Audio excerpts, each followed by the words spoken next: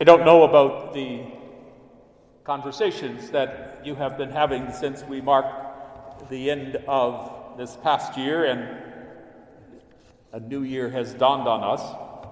But in the ones that I've had, the word hope has been mentioned a lot of times. And so in an unofficial survey of the notes that people have added to their Christmas cards and their letters, I think I have discovered that hope has been the word of choice for the new year. Maybe it is the need for a different attitude or a feeling about life, or maybe it is a newfound energy to ward off the weariness of this past year. Surely it's more than just a throwaway word that appears on Hallmark cards every Christmas and every New Year. But it seems it's just more part of our thinking and our conversation. It's just the more prevalent wish for 2021. Many people have said that they were glad and are glad that 2020 is over.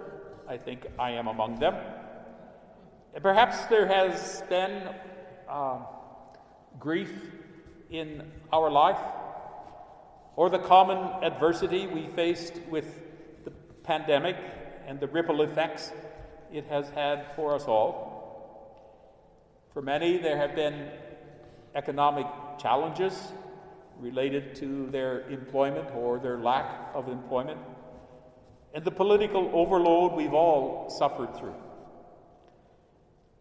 All of these issues can't help but touch our spiritual well-being. And even if 2020 was a good year in some respects, we still wish for a better year. I think it's part of the eternal optimism that people in general have and that people of faith rely on. We could say hope is part of our spiritual DNA. The celebration of the Advent Christmas season was and is a celebration of hope. The Christian tradition was born out of the hope of the ancient people and the proclamations of the Hebrew prophets, like Isaiah in today's first reading. That hope for all peoples, Isaiah says, would be a light in the darkness for every nation. It would be a radiance, he says, a radiance that would draw pilgrims, the sons and daughters of all humanity, to a new awakening, a transformation unprecedented in human history. Raise your eyes and look about, Isaiah exhorts us today. The Messiah would bear that hope, the prophet said. The new shepherd of Israel would carry that hope like a lamb on his shoulders. The Word made flesh, the Son of God and Son of Mary, Jesus the Lord, would be hope personified. And generations later, that radiance of that long-promised light would lead distant travelers to its source, the infant Messiah, the one who one day would break down all the barriers and transcend all boundaries, divisions, and animosities, and hope was born.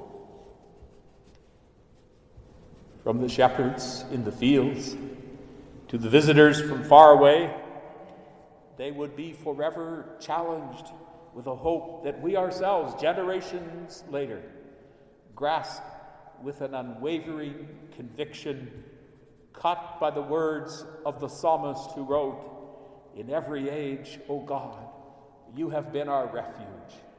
in every age, O God, you have been our hope. The Magi who arrived from distant lands that we say represented the known world at the time have passed on to us that hope that one day a new heaven and a new earth would arise because the God of salvation will bring it about. The angel messengers sent us a message of hope through Joseph and Mary, that grace and goodness can happen in the most ordinary circumstances. The child represents every human person who is in any way vulnerable because of their status or gender or color or language, and says to the world, there is a hope that all will be equal and all will be held sacred. In this time, that too is our hope. We should not mistake the engaging details of the story of the Nativity for mere historical sentiment. The child who received the strange visitors and their gifts gave back to us much more. He has given us a new hope for a world that will be shaped by compassion and justice, and given us the mandate on how to do that. Sometimes hope is all we have. When we see the events of our society, we so easily despair. Yet this hope remains in us, and we exchange it with each other. We need to do that.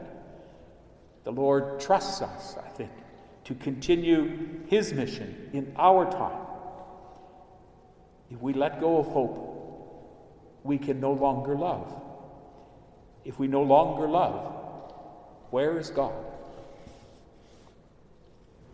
And so I offer these words of Pope Francis from his recent encyclical on fraternity and social friendship. He writes, I invite everyone to renewed hope, for hope speaks of something deeply rooted in every human heart.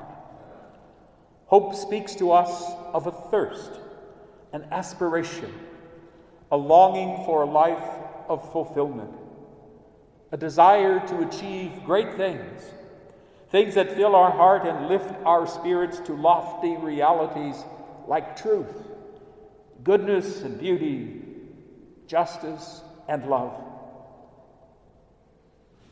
Hope is bold, he says. It can look beyond personal convenience, the petty securities which limit our horizon. It can open us up to grand ideals and make life more beautiful and worthwhile. So let us continue then to advance along the paths of hope.